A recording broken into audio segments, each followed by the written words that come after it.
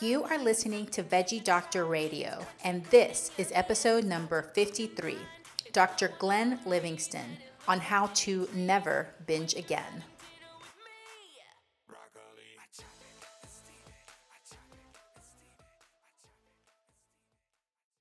I am your host, Dr. Yami, board-certified pediatrician, Food for Life cooking instructor, health and wellness coach, and passionate promoter of the power of diet and lifestyle in preventing and reversing chronic disease and bringing joy and longevity into our lives. This podcast is focused on plant-based nutrition, habit formation, behavior change, and motivation so that you can have the tools to live the best life possible. Thank you so much for tuning in today, and I hope that you keep coming back as a regular listener. You can find more of my work, including health and wellness videos, at Veggie Fit Kids on Facebook, Instagram, and YouTube. Are you ready to get started? Let's do it. Welcome back, veggie lovers. Thank you so much for being here with me today on this lovely Sunday. Like I said in the previous episode, interviews are going to be a little sporadic over the next 12 weeks until I get my manuscript done and I have a little bit more time in my schedule to open up for interviews and for doing a few different things with Veggie Doctor Radio. And one of the things I want to start integrating is caller questions. So I have a phone number that you can call and leave a voicemail with your questions. The number is 509-972-6582.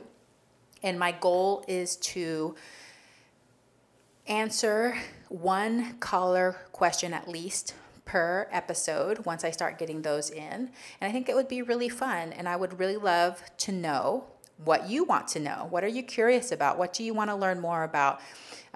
Even about former episodes. Is there anything that I didn't address that you're curious about or want to know for your own family or children? So send me your questions. That's 509-972-6582.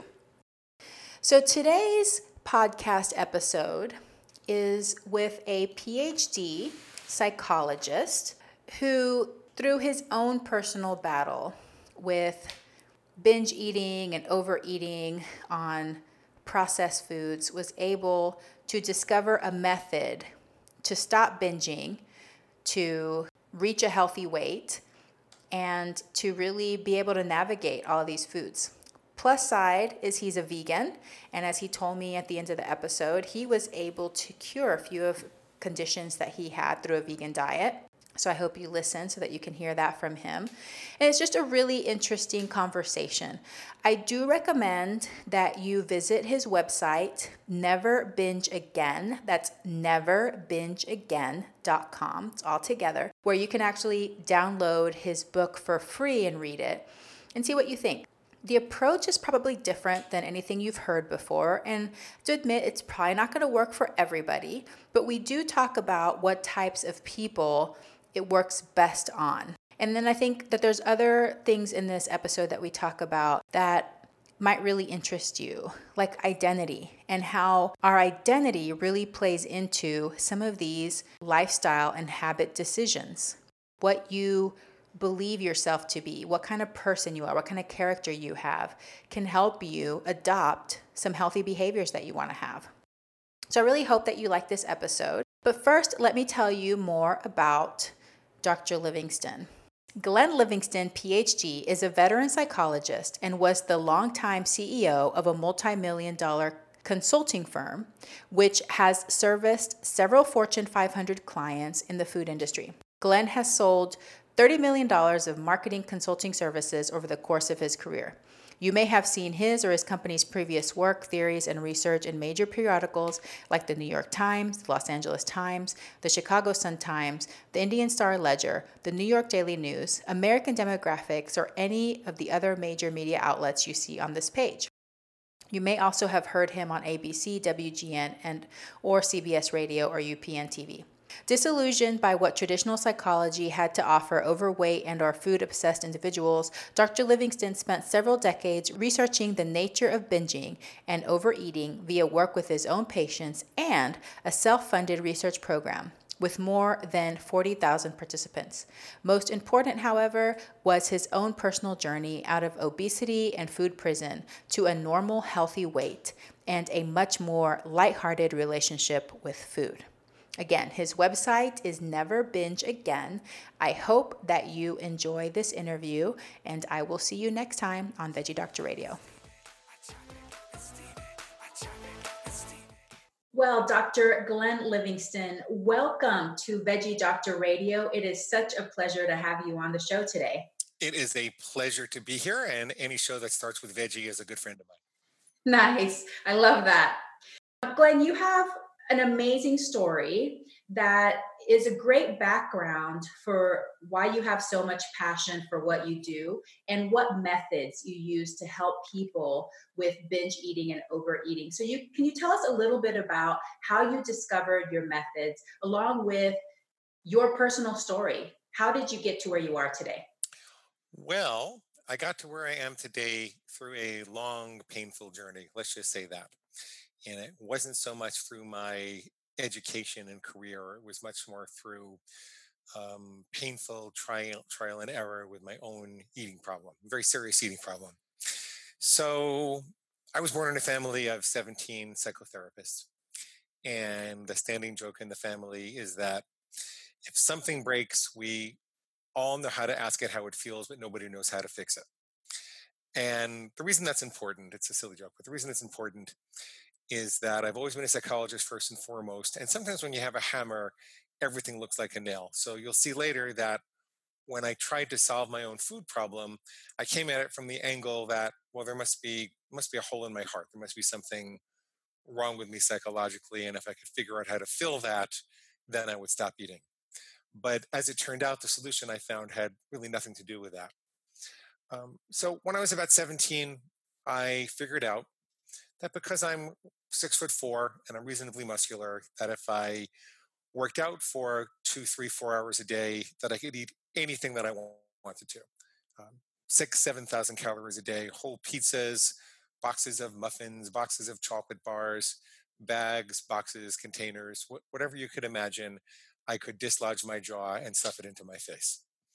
And I didn't think it was a problem. I thought it was great. I thought it was like a special trick that I had. And I could never throw up. I just exercised it off.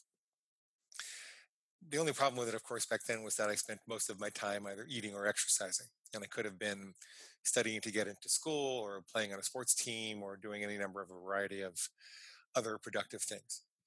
But when I was 22 or 23, I got married and I had patients. I was in graduate school and I had a 2-hour commute each way and I had responsibilities and I did not have the time to work out 2 or 3 hours a day. I mean, I had barely had the time to work out 20 or 30 minutes twice a week. But the food had a hold of me and I couldn't stop because it had a life of its own. And so I got fat. I got fatter and fatter and fatter. And the doctors were telling me that my triglycerides were 10 times what they were supposed to be. I remember a reading of over 1100. I have a test that says 826, but I remember 1100. I weighed about 260 at my highest weigh in. I think it was probably 280 before that because I stopped weighing myself for a while. But became a fat guy, became a fat psychologist. And worse than that, I couldn't be a present psychologist. I didn't have the presence of mind that you really need to work effectively with patients because especially when you're dealing with the kinds of patients I was dealing with, I wound up working with suicidal patients and I wound up working with a lot of couples right after they had an affair. And for those types of patients, you really need to be present. It's not an intellectual endeavor. You need to lend them your soul.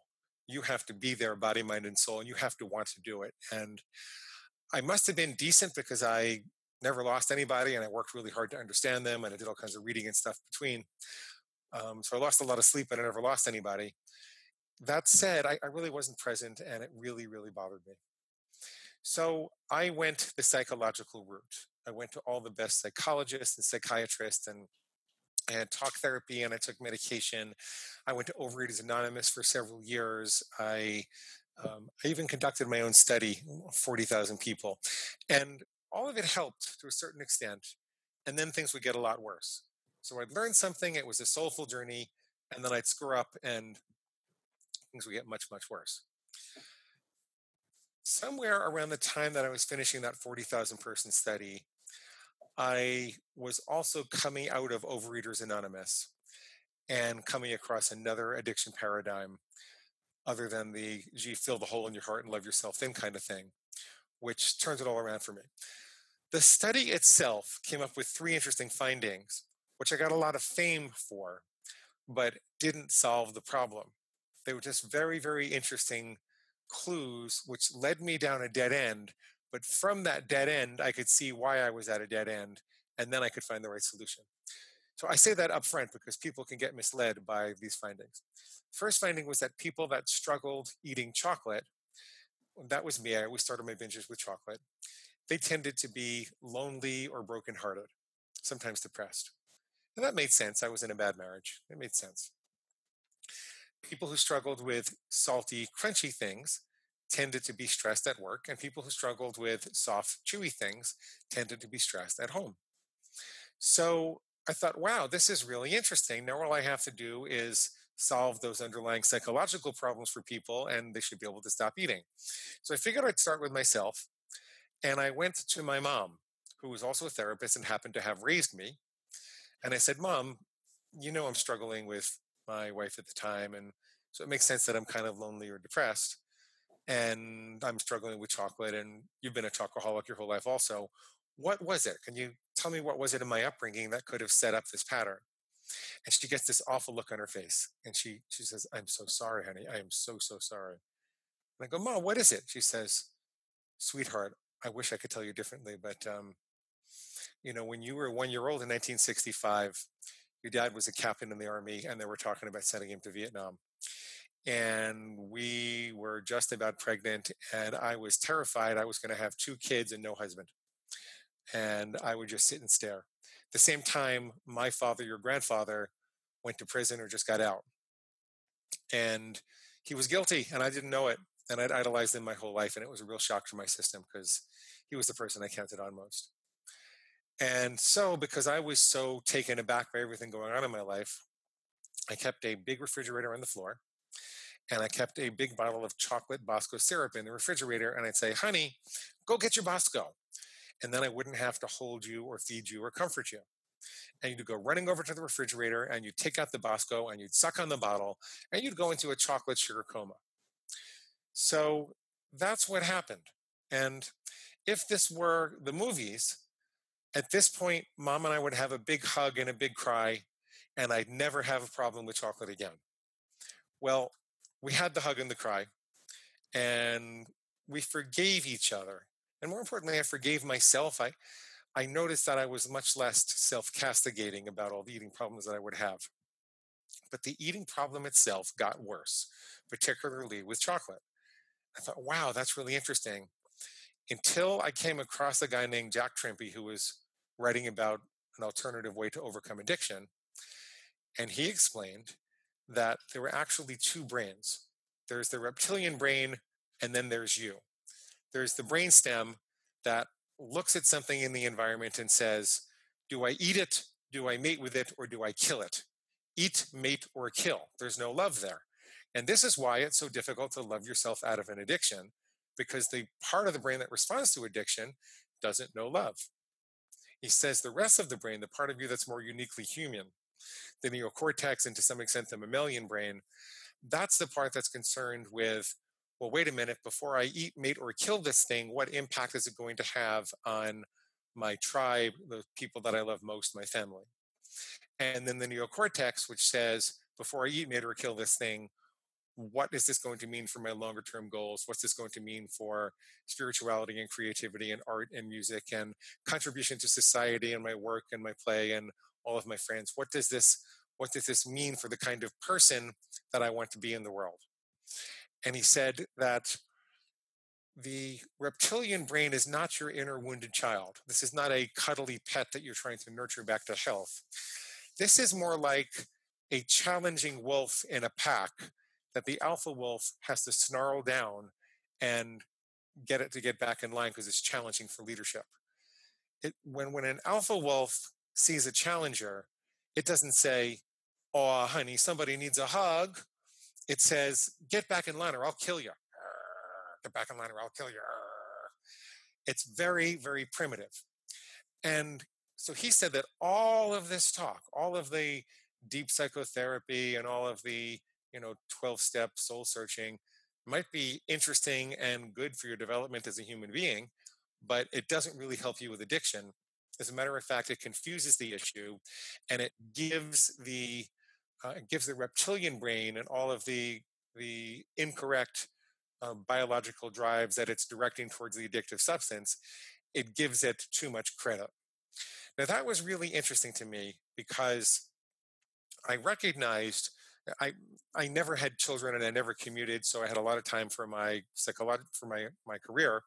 So, in addition to working with children and families, I also was consulting for big companies, many of whom were in the food industry. So, very, very big companies in the Fortune 500. And I knew that what they were doing was directing a fortune and all the best research scientists to figure out how to engineer these hyperpalatable concentrations of starch and sugar and fat and oil and salt and excitotoxins designed to hit your bliss point without giving you enough nutrition to make you feel satisfied. And that bliss point, they were targeting the reptilian brain. So I kind of put two and two together and said, okay, there's something going on here. Then I realized that what happens in animal studies when you short circuit the natural pleasure mechanism that the animal has. So if you put an electrode in a rat's brain, for example, and you wire that electrode to a lever and let that rat self stimulate, that rat will press that button thousands of times per day to the exclusion of its survival needs. A starving rat will ignore food and press that button thousands of times per day. A nursing mother rat will ignore and abandon her pups and go press that button thousands of times per day. A rat will crawl over painful electrical grids to press that button thousands of times per day. So what's happening here? Well, I know that we don't have electrodes in our brain, but when you can walk out of a McDonald's and see a Burger King across the street, can't we make some argument that we're being given chemical electrodes? That these things we are eating these days from bags and boxes and containers and drive-throughs, they did not exist in the savannah.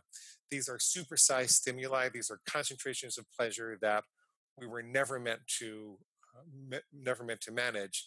And as a result, our survival drives have been hijacked and they are directed at the wrong thing.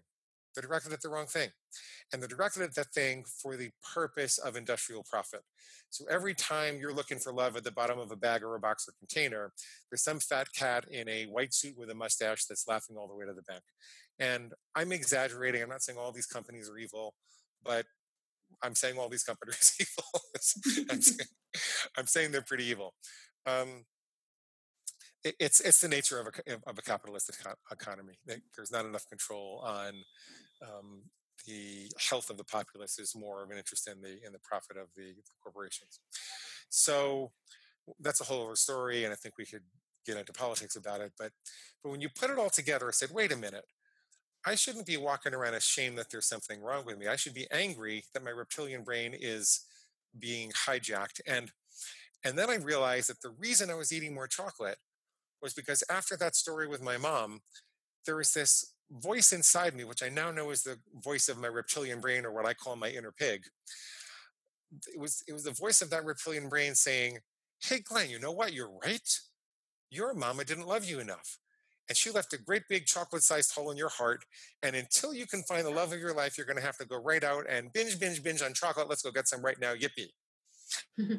And it's a voice of justification.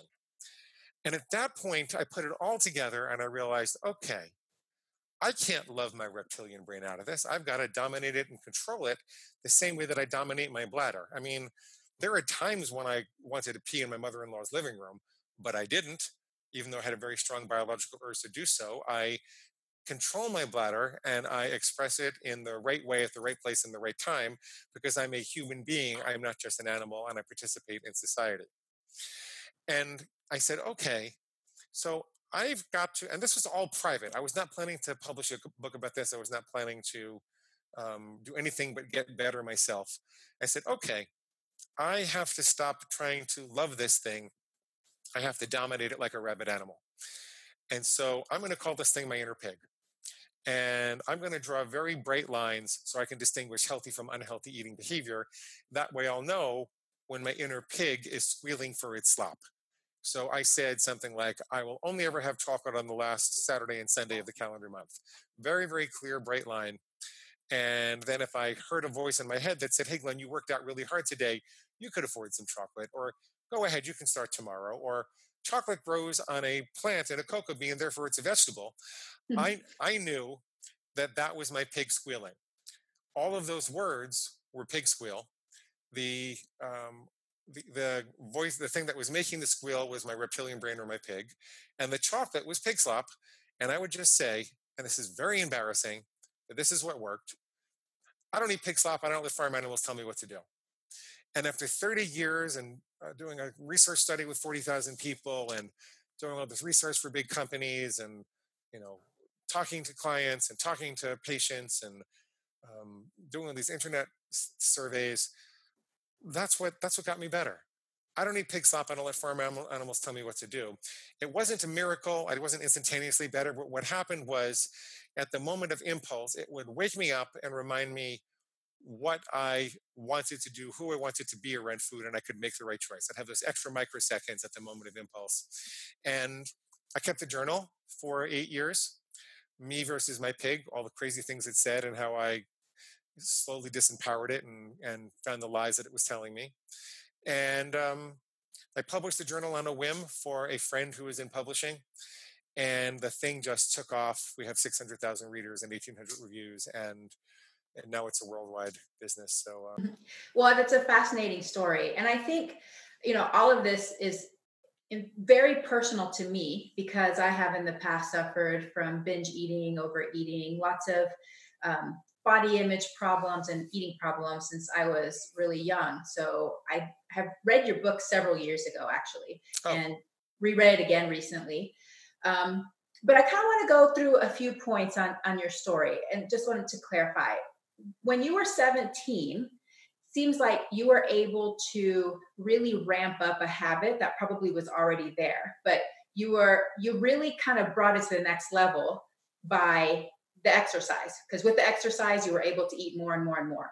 But before that, do you feel like you were already in the habit of overeating? yeah, that's a very astute question. Nobody ever asked me that. Um, I ate weird as a young child.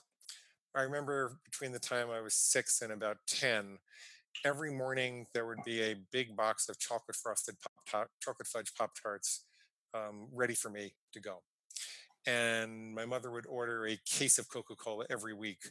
She didn't know, by the way, that my sister and I weren't drinking it all. She thought we were drinking it all and buying it for us, but we would take it upstairs and pour it on the carpet behind her bed because we liked the way it sounded. That's a it's a whole other story. but but I was a weird kid. I was eating weird. I don't think I ate a vegetable until I was 21 or so. Seriously, I don't think I knew what it was. Maybe cream spinach. Um, at school, I would trade my lunch for chocolate milk. And I would go and then I got really good at it, and I would trade different pieces and parts of my lunch for more chocolate milk. So what I had for lunch every day was 3 or 4 containers of chocolate milk, and I wouldn't have the actual food. And then when I got home from school, there would be a big box of sugar pops waiting for me, and in the evening we'd have maybe spaghetti and meatballs or something a little more substantial. But I was not eating healthy food when I was a kid. I had a very strong affinity for starch and sugar, basically. And you're right. You're right. And I was a little chubby as a kid. I wasn't really fat because I guess I liked to work out when I was a kid. I rode my bike all over the neighborhood and used to play ball with my grandfather and all the other kids in the street. So I was never really a big problem. There was a time when my dad grabbed my stomach and said, "Oh, you're getting fat," and that was miserable for me. But by and large, it wasn't a serious problem. But the pattern was there. Yeah. Do you remember overeating and binging, or was it just that you were eating all the processed foods? Well, I didn't think of it as overeating and binging. I thought of it as a lot of fun. so um, I in the DSM-5 diagnostic criteria for binge eating, it says that we're supposed to be disgusted with ourselves and we're eating well beyond our own best judgment and a bunch of other things. So I don't know if I would formally meet the criteria for it, but I wouldn't meet the criteria for eating like a healthy, normal kid either. Yeah. So, yeah. Well, it sounded kind of like standard American diet at that time, though. It's just really funny that you mentioned Pop Tarts. We were, I was with my family this weekend, and Pop Tarts came up, and my kids were like, "Well, what's that?" They had never even seen a Pop Tart or heard of a Pop Tart because I'm like super adamant about their nutrition. So we had to actually explain to them what a Pop Tart was. And to me, when I think of Pop Tarts, to me, it's like the epitome of like 1980s processed foods. What I grew up on that too, like the sugary cereal, Pop Tarts, frozen burritos. That was like my diet, Yeah, basically. yeah, yeah, yeah. So it was just like normal back then. That was just what you did. I'll tell you something funny. My sister and I decided we were going to make a time capsule when I was 9 years old. This would have been in 1973, and there were two things in the time capsule: Pop Tarts, and Barbie dolls. That's good. That's perfect. That's really great. All right. We should go dig it up on your show now. That would be awesome. Yeah, I love time capsules. Okay, so the other thing I wanted to kind of point out or talk about, which I love how you talk about the animal brain. I call it, in my head, I call it the animal brain. And I do agree with you 100% that a lot of these subconscious urges come from. And until we actually start paying attention to it, we don't really realize that that's what's going on. We just feel like it's all just what we do. It's just what you do. It's just the habit that you do. And obviously, you were able to reinforce that after you were 17. You just really reinforced that animal brain. It got really strong in you. But what I think is interesting too is the difference between a belief and an identity, which is also one of the things that I have a problem with Overeaters Anonymous, which I also am familiar with, in that you develop this belief that you are, quote, powerless over food, and that you are an addict. So I wonder if whenever you started to have this different relationship with that inner pig, or the pig in the pig slop, you developed an identity that you weren't going to eat pig slop. And so this new identity you put more power into refusing the habit and learning to stop the habit, rather than the habit is just part of you, so you're never going to be able to unlearn it or undo it. Yeah. So Never Binge Again is more than just coming up with a set of rules that you follow and decide to take charge of. It's really a fundamental identity shift. Mm-hmm. And in our culture, we are told that addiction is a disease, that people are powerless over these impulses, that there's no human defense against it, that there's a chronic, mysterious, progressive disease festering, doing push-ups in the closet, even if we're eating well. And we need accountability buddies. We need to go to meetings. We need sponsors. We have to, work all of the steps, um, and and and that we really are defective in some way. I don't think that's true. I don't think any of that's true. When people say that to me, I'll say, "Show me the study. Show me the study that proves that people can't resist." Or let me give you a hypothetical situation. Who do you love most in life? Okay, just hypothetically, suppose I found a dictator of a foreign country who had it out for you. And they said, if you don't stop eating chocolate entirely, I am going to kidnap the person that you love most in life. I'm going to put them in a dungeon and I'm going to torture them every day the rest of their lives. But if you do stop, I'm not going to touch them whatsoever. They're going to lead a perfectly normal life. Would you be powerless to stop eating chocolate then? Mm-hmm. Would the person you love the most be doomed to live tortured in a dungeon just because you wanted to indulge yourself? No, nobody would do that. So if you can come up with one situation, one thought experiment like that shows that you have that power, I think that invalidates the claim that you're powerless at all. Um, what we have, the problem is that we have a healthy appetite that's been corrupted by industry for profit. That's what it is. It's not. Yes, there are genetic propensities towards being obese, but it doesn't account for all of the variants. As a matter of fact, I think it counts for 25 or 30% at best. So 75% of your cards are still yours to play. You still have 75% of the good cards to play if you want to. And and when you are defining even one rule and following it, if I say, let's say I said I will never have chocolate other than Saturday and Sunday, the last weekend of the month again. What I'm really saying is I've decided to become the kind of person that doesn't eat chocolate except for the last Saturday and Sunday of the month. It's interesting if you phrase it that way. If you tell people, could you abstain from chocolate every day except for the last Saturday and Sunday of the month? They'll go, oh, I don't know. But if you say, could you become the kind of person that doesn't eat chocolate except for the last weekend of the month? They go, maybe I could do that. Why is that? It's because character development is an innate part of our psyche. Without knowing it, we all have unwritten rules. So I'll give you an example. Suppose you walk into a diner and the waitress sits you down and there's a $10 bill on the table, which she didn't see because she didn't know the last customers gave her a tip. And she says, I'll be right back. I'm going to go get your menu. Well, while she's getting her menu, you're looking at the $10 bill and you see that there's nobody up front and there's no video camera and there are no windows and nobody would see you take it. Would you take that $10 bill? No. No, you wouldn't because I'm not the kind of person that steals. You're not a thief. Mm-hmm. As a matter of character, without having to say it, you have an unwritten rule. I never steal. That person worked hard for their money. I'm not that kind of person in society. You decided that a long time ago. There are other things you've decided. You probably don't run up to attractive men and kiss them in the street, do you? No. Or do you kick do you kick policemen in the tush? No. Do you push old ladies into traffic? Maybe once. No, I don't. Because you've developed character. And it might seem silly. You might say, well, of course, who would do that? But the point is, we're all born as animals. We all have to be acculturated to develop this. These are things that we learned. It's not something that, you put a 2-year-old and they might kick a policeman in the tush, or they might pee in their mother-in-law's living room. They might do a lot of things until they've developed that character strength.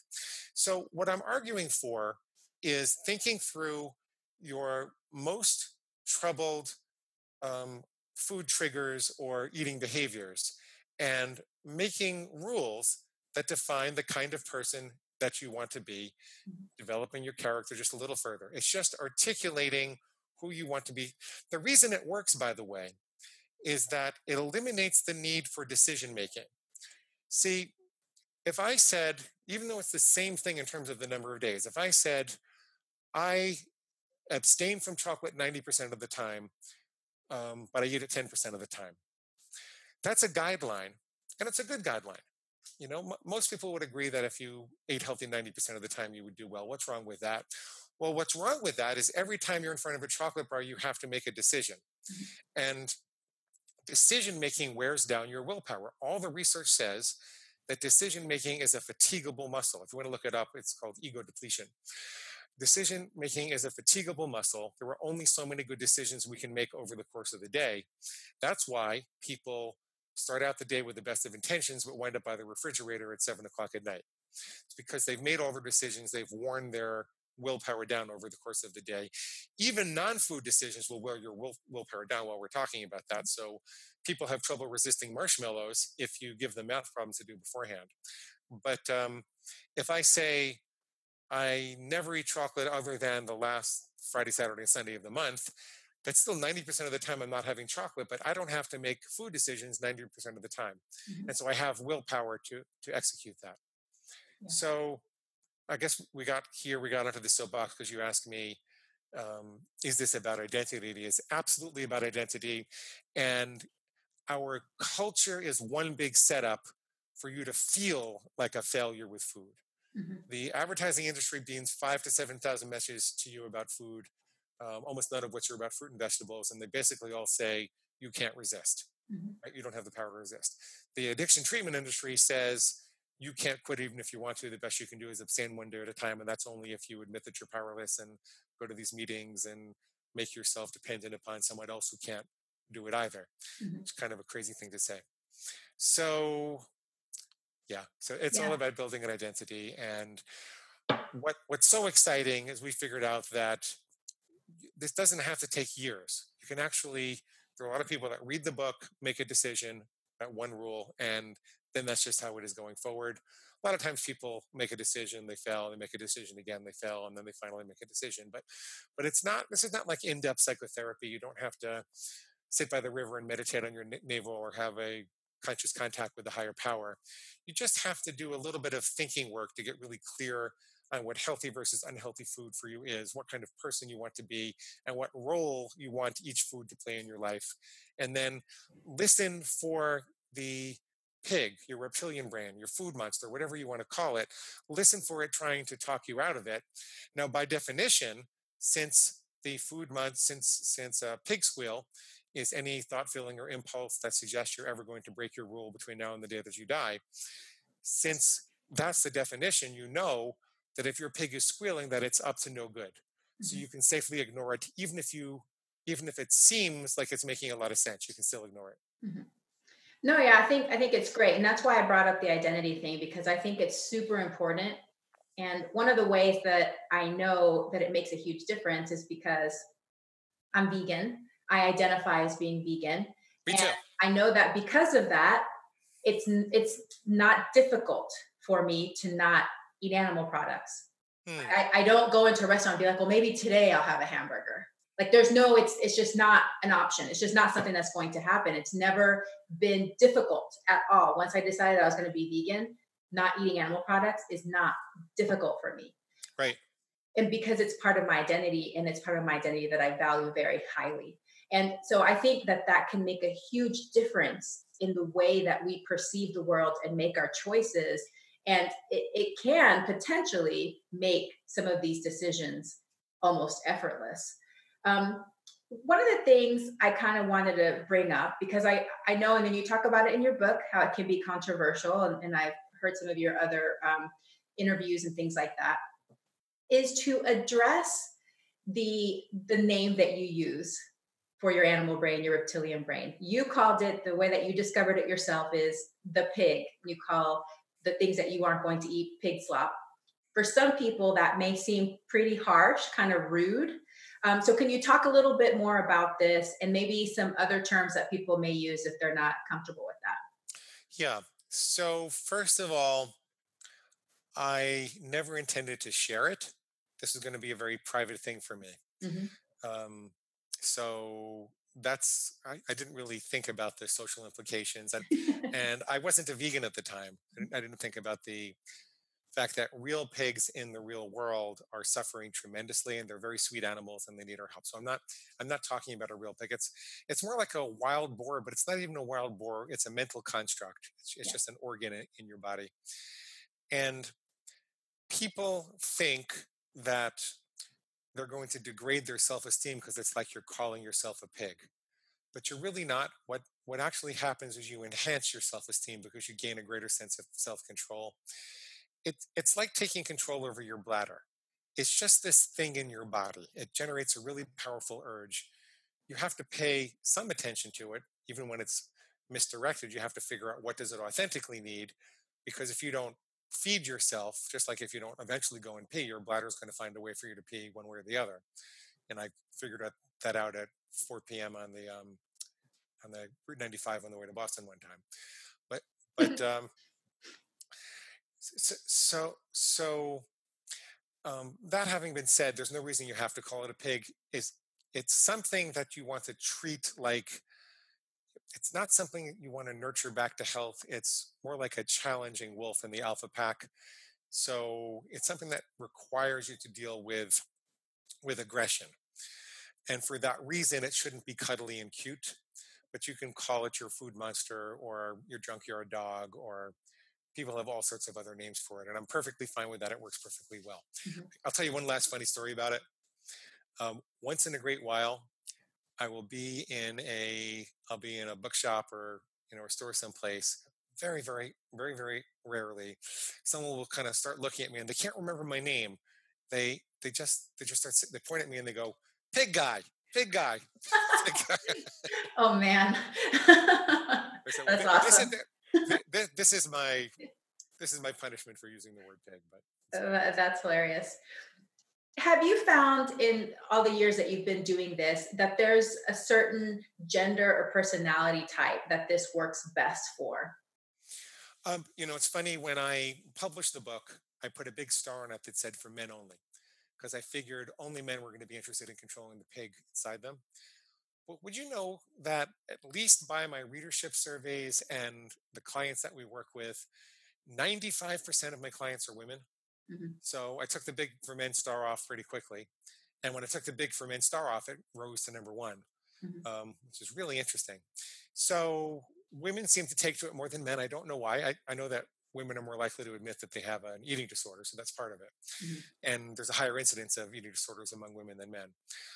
The other thing, in terms of a personality type, is that this tends to appeal to people for whom I call them rules based people, where structure really works for them. mhm, They like knowing where the boundaries are. Um, Often they kind of like school. They moved well through those program learning things, and you don't have to be like that. But those tend to be the people that succeed most. People get in trouble when they bounce back and forth between this approach and intuitive eating. mhm. Intuitive eating is an approach where you say there's no distinction between healthy and unhealthy food, everything in moderation. Just learn to, listen to how you're feeling, eat when you're hungry, stop when you're full, that kind of thing. And it's really good idea in theory, but it doesn't work for everyone.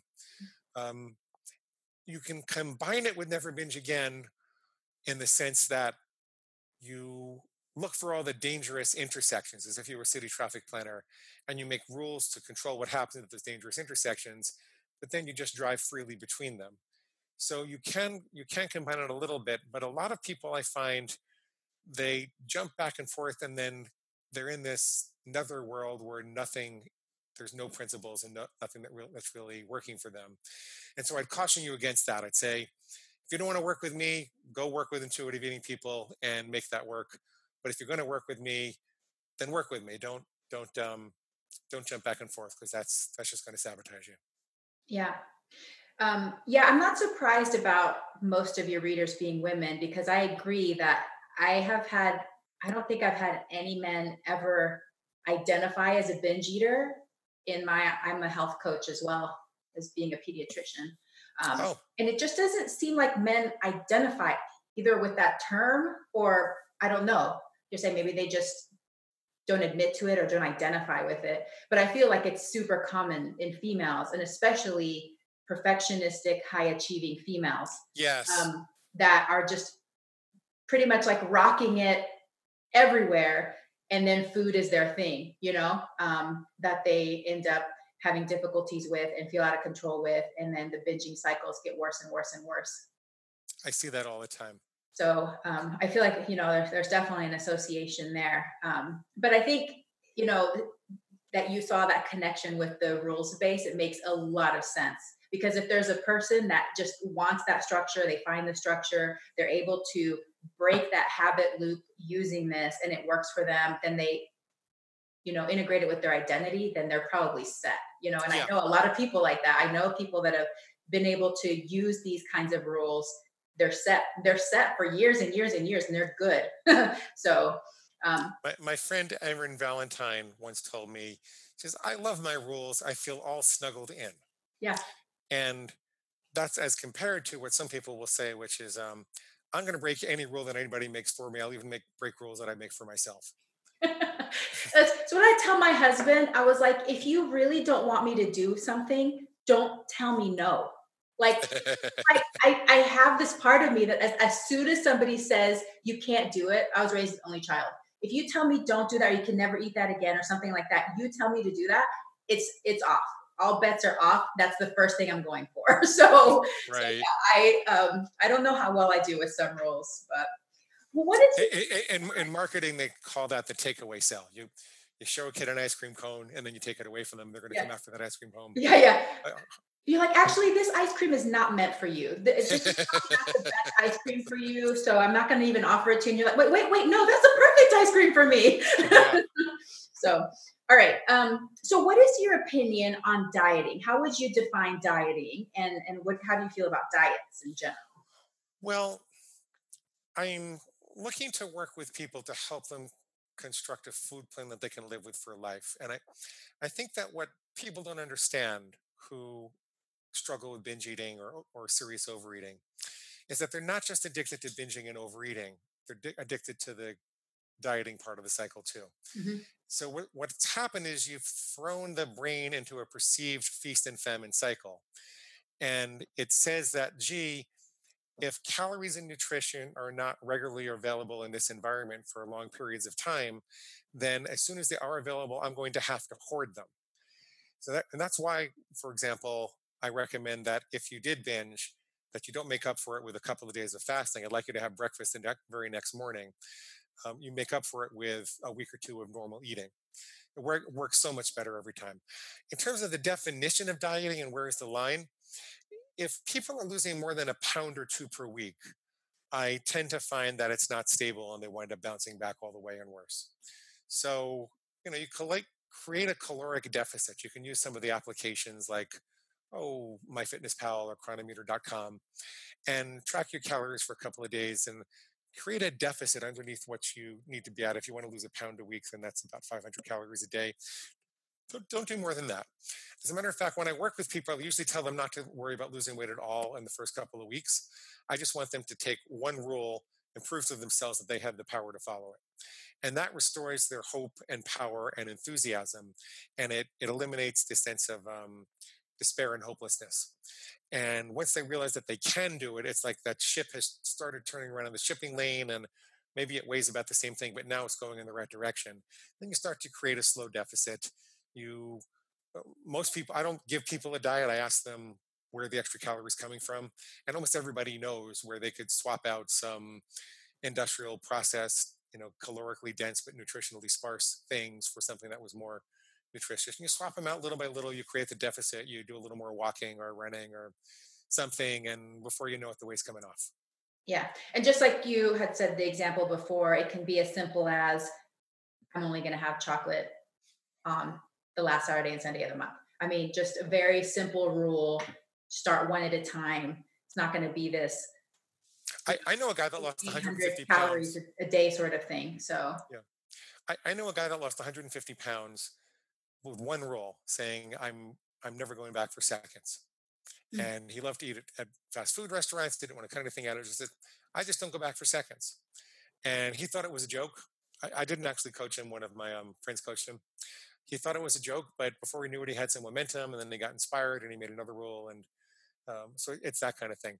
You can also make rules that have nothing to do with the foods that you eat, but have to do with eating it more mindfully. So you could say, I always put my fork down between bites, or I'll never eat standing up again, or I'll never eat while I'm looking at a screen again. So you can create rules that support mindfulness in addition to restricting food. You can create conditional rules that say I'll only ever eat pretzels in a Major League Baseball park. You can create rules that are positive rules, like I will always have 5 or 6 servings of fruit and vegetables every day, mhm, or I will always start my day with 2 ounces with 2 glasses of pure spring water. mhm. Yeah, So, beautiful. What is the role of shame on eating and eating behavior? oh, that's such a good question. You really prepared for this. I'm really impressed. Um, so, after you make a mistake, there is an appropriate role for a little bit of guilt and shame. Most people think that it's to be avoided at all costs because their experience has been that they're really beat down and castigated by shame. It gets stuck in their head.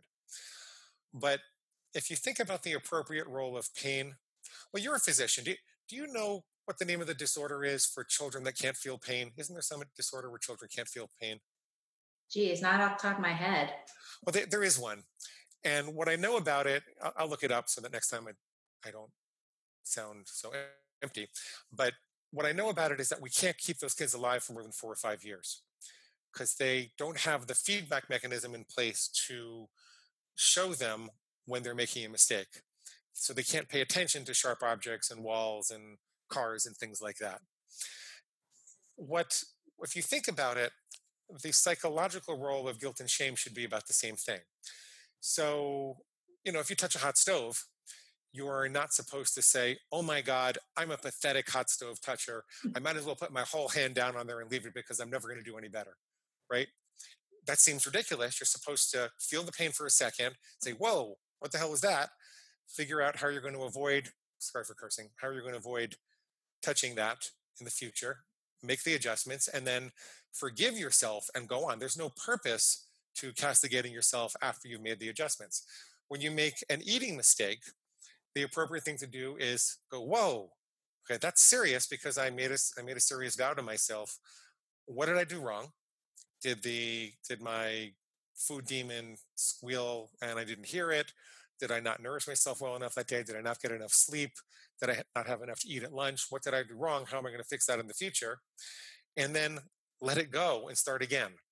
You're aiming at the bullseye. You miss it. You don't shoot all the arrows up into the air or into the audience. You just aim at it again. Um, but what what it turns out, this is very, very interesting, and this was a piercing insight for me. The role of excess shame and guilt, the role of getting stuck with shame and guilt and perseverating on it and getting round and round and round and round in your head, it's pig motivated. It's binge motivated. The pig is trying to get you to feel too weak, too pathetic to resist the next binge. Mhm. If you refuse to continue yelling at yourself, I learned this from Carol Munter. If you refuse to continue yelling at yourself, it's very, very difficult to continue binging. So, what I tell people is we need to commit with perfection, but forgive yourself with dignity. Mhm. You want to commit with perfection because if an archer is aiming at the bullseye and doesn't actually visualize the arrow going into the bullseye before he lets it go, if he's thinking, gee, maybe I'll make it, maybe I won't, I don't know if I accounted for the wind or whatever, that's going to distract his energy from focus. So you always want to commit with perfection.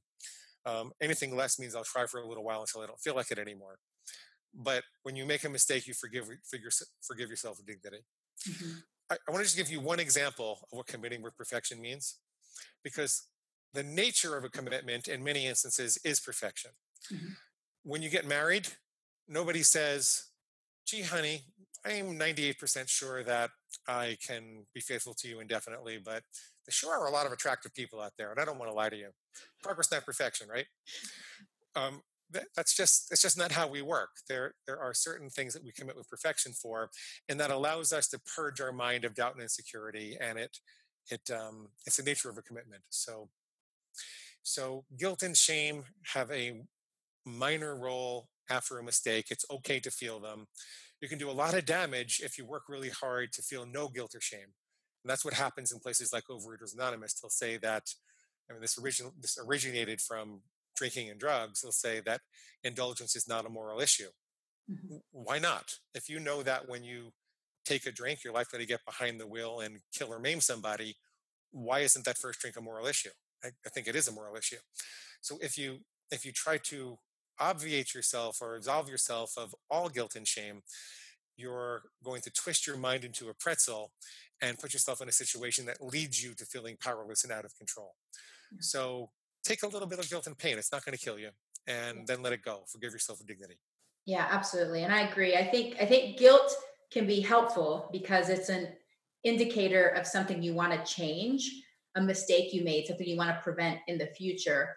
But shame is not as helpful because again, that goes back to part of your identity. Suddenly you're like, "Oh, well, I'm just going to be a binge eater for the rest of my life. I might as well just give up now. I'm a bad person, you know?" So then all of a sudden you're just like, well, and that's why it makes sense that then you would go to your animal brain and be like, all right, well, we're binge eaters. This is just what we do. And we're just going to go for it, you know? So that's a traditional distinction between guilt and shame. And I think it's useful in a lot of situations when people are feeling overly involved with guilt or shame. Um, However, I think it's okay to feel a little bit of shame also because we're trying to develop a certain kind of character and we let ourselves down. And I don't think that people should be caught up with that shame. I think they need to let that go just like they let the guilt go. But I think if they fight it too hard, what winds up happening is um, they're giving up their responsibility and power and their ability to develop their character in the way that they want to. And so part of the problem with overeating is that people traditionally have come from an overly shamed background. And if you look at most overeaters who are now thin, like even on my face, you can probably still see some shame because that's what I wore for all those years, and it was part of my upbringing to wear that shame. So I think a lot of overeaters are very frightened of the emotion, but you don't have to be frightened of it. You can let it pass through you a lot more quickly, and it, it's it if you fight that too hard, it's very difficult to make the character development important to you, and that's what I'm asking people to consider. Hmm. That's very interesting. So, do you have any tips or recommendations on how we can prevent binge eating or overeating from developing in our children? Children will do uh, 90% of what you do and 10% of what you say. Mhm. And so the first thing you want to do is lead by example. And then you want to study a bunch about nutrition and make sure that they're well nourished and start bringing in healthier alternatives. So rather than a chocolate bar, make a really good banana kale smoothly with non-alkalized cocoa or something like that. Rather than pizza, try making some brown rice with tomato sauce and nutritional yeast or something like that. And very slowly introduce them to more whole natural foods while you yourself are the shining star. You need to lead by example.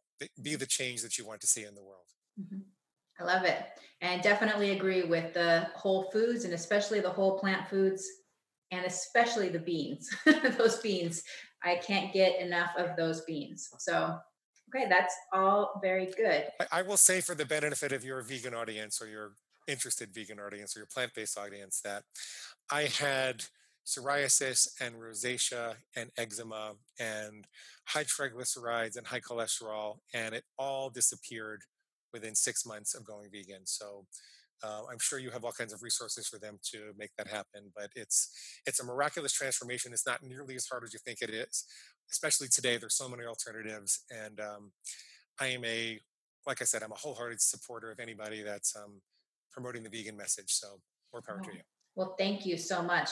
Thank you for saying that. That really helps because I think there's so many people that hear from other physicians and other specialists that diet has nothing to do with some of those things, especially things like psoriasis and autoimmune conditions. They'll say, nope, diet has nothing to do with it. So the more stories that we can hear of people being able to reverse those conditions, the better it is for other people that want to give it a try. One question that I ask all of my guests on this show is what personal habit are you most proud of? How did you develop it and how do you maintain it? Hmm. I exercise every day. Uh, Maybe I'll take off 2 days a month, but Mhm. every day I exercise. I developed it because at one point I woke up and I said, I feel so much better on the days that I exercise. I get so much more done. I eat better. I'm smiling more. My mind is clearer.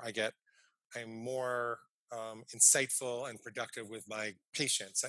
I'm just so much better that I have to think about this like brushing my teeth. Mhm. And so when I had that insight and I realized that I couldn't go without it, just like I wouldn't go without brushing my teeth, then it was kind of easy. After that, I go to a lot of classes and I tell myself that all I have to do is get myself to the class.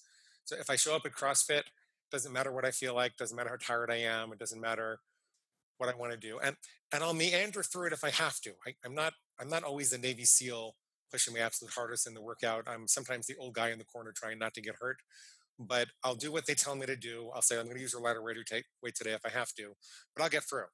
Mhm. And I decided that it was better to do something every day than to burn out, or just like with dieting, it's better to eat well every day and have a very slow, steady weight loss, or I'm not at my ideal weight right now. I'm probably 6 or 7 pounds above it, but sometimes the juice ain't worth the squeeze. Mhm. Sometimes you just have to accept the less perfect Mhm. solution and just keep going anyway. Oh, that's beautiful. So you really developed that good intrinsic motivation for exercise because you knew that it's just going to make your life overall better. You're just going to be more joyful, happier, more stable person, it sounds like. Yeah. And then I would read about it, and I read about the hormonal changes. And, in my family, every male on both sides, I believe every male on both sides has had a heart attack in their 40s, and I'm the only one that beat those odds. Ooh, So that congratulations. motivated me too. Thank you. That's awesome. So obviously the choices you've made have made a difference because it sounds like the odds were very high. Yeah. Stacked against your favor. That's great. So CrossFit is what you mainly do for exercise? Oh, I go to yoga. I just moved to Fort Lauderdale, so I go running on the beach most days. Um, I will, I'll stretch with my girlfriend. I do different things different days. Sounds But lovely. I have a little spreadsheet where I keep track, and I try to make sure I do 3 CrossFits, 3 yogas, and 2 runs every week. That's awesome. And I agree with you about especially if you can find a class for the listeners out there.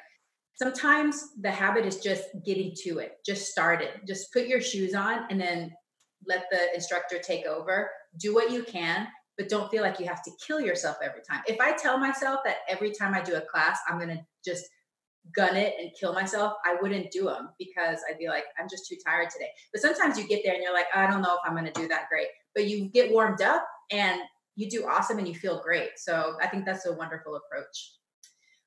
All right, Glenn, how can listeners connect with you and what services do you provide? Okay. What I want you to do is telepathically think about the domain neverbingeagain.com. I want you to just will your brain, the browser in your brain. Neverbingeagain.com. We just keep repeating it like we do on those commercials. If you go there, go to neverbingeagain.com and you click on the big red button, you'll get to the reader bonuses section. And what you want to do there is download a free copy of the book in Kindle, Nook, or PDF format. There are also links to the paid versions if you want the physical or audible copy, but they're identical. There are two of the bonuses are really important. One of them is a set of food plan starter templates. So I know people are in different dietary philosophies, and I created a set of rules, hypothetical rules that you can modify for your own benefit. One for ketogenic, one for vegan, like we are, one for macrobiotic, one for point counters, calorie counters. Really, whatever you're doing. Personally, I would love it if you decided to become vegan, and I think that you'll resonate with my stuff a little bit more. But my brand promise is to help people stick to the food plan of their choice, and I really do keep to that promise because it's better than binging. Even though I think Paleolithic is the wrong choice, I work with a lot of people who are paleo, and they do a lot better than when they were binging. And then sometimes they come around and they start eating more plants. Mm-hmm. So neverbingeagain.com, you'll also get a free set of recorded coaching sessions so you can hear how this practice works in reality. What we're talking about here today in the abstract sounds really weird. Like, why does she have this sophisticated psychologist on her program who has a pig inside him and he doesn't eat pig slop? And what's going on here? Is she crazy? But she's not. This is actually a very compassionate, life-giving process. And I know as much fun as we had today here talking about it, I know that when you're in the throes of binge eating, it's an incredible level of suffering. It's almost like not having a life. And there's nothing you've done with food that I haven't done. So you don't have to be ashamed. You can just go to neverbingeagain.com, sign up for the reader bonuses, read the book, and see what you think. Awesome. Sounds great. And I'll definitely put a link on the show notes. And that was wonderful. Thank you so much, Glenn, for your time today on Veggie Doctor Radio. I had a lot of fun. Thank you, dear. I hope that you have a plantastic day. I hope that you enjoyed today's episode. Thank you so much for tuning in, and I look forward to having you back again next week. A very special thank you to the band Rocket Surgeons for permission to use the Broccoli song. To find out more about the Rocket Surgeons, please visit their website at rocketsurgeonsband.com or Facebook at facebook.com/Rocket Surgeons Music. Also, for more information on my work, you can find me at Veggie Fit Kids on Facebook, Instagram, or YouTube, or you can email me at veggiedoctor@veggiefitkids.com. Sharing is caring. Please share, rate, and review my podcast, and contact me if you have ideas for future episodes. Thank you once again, and have a plantastic day.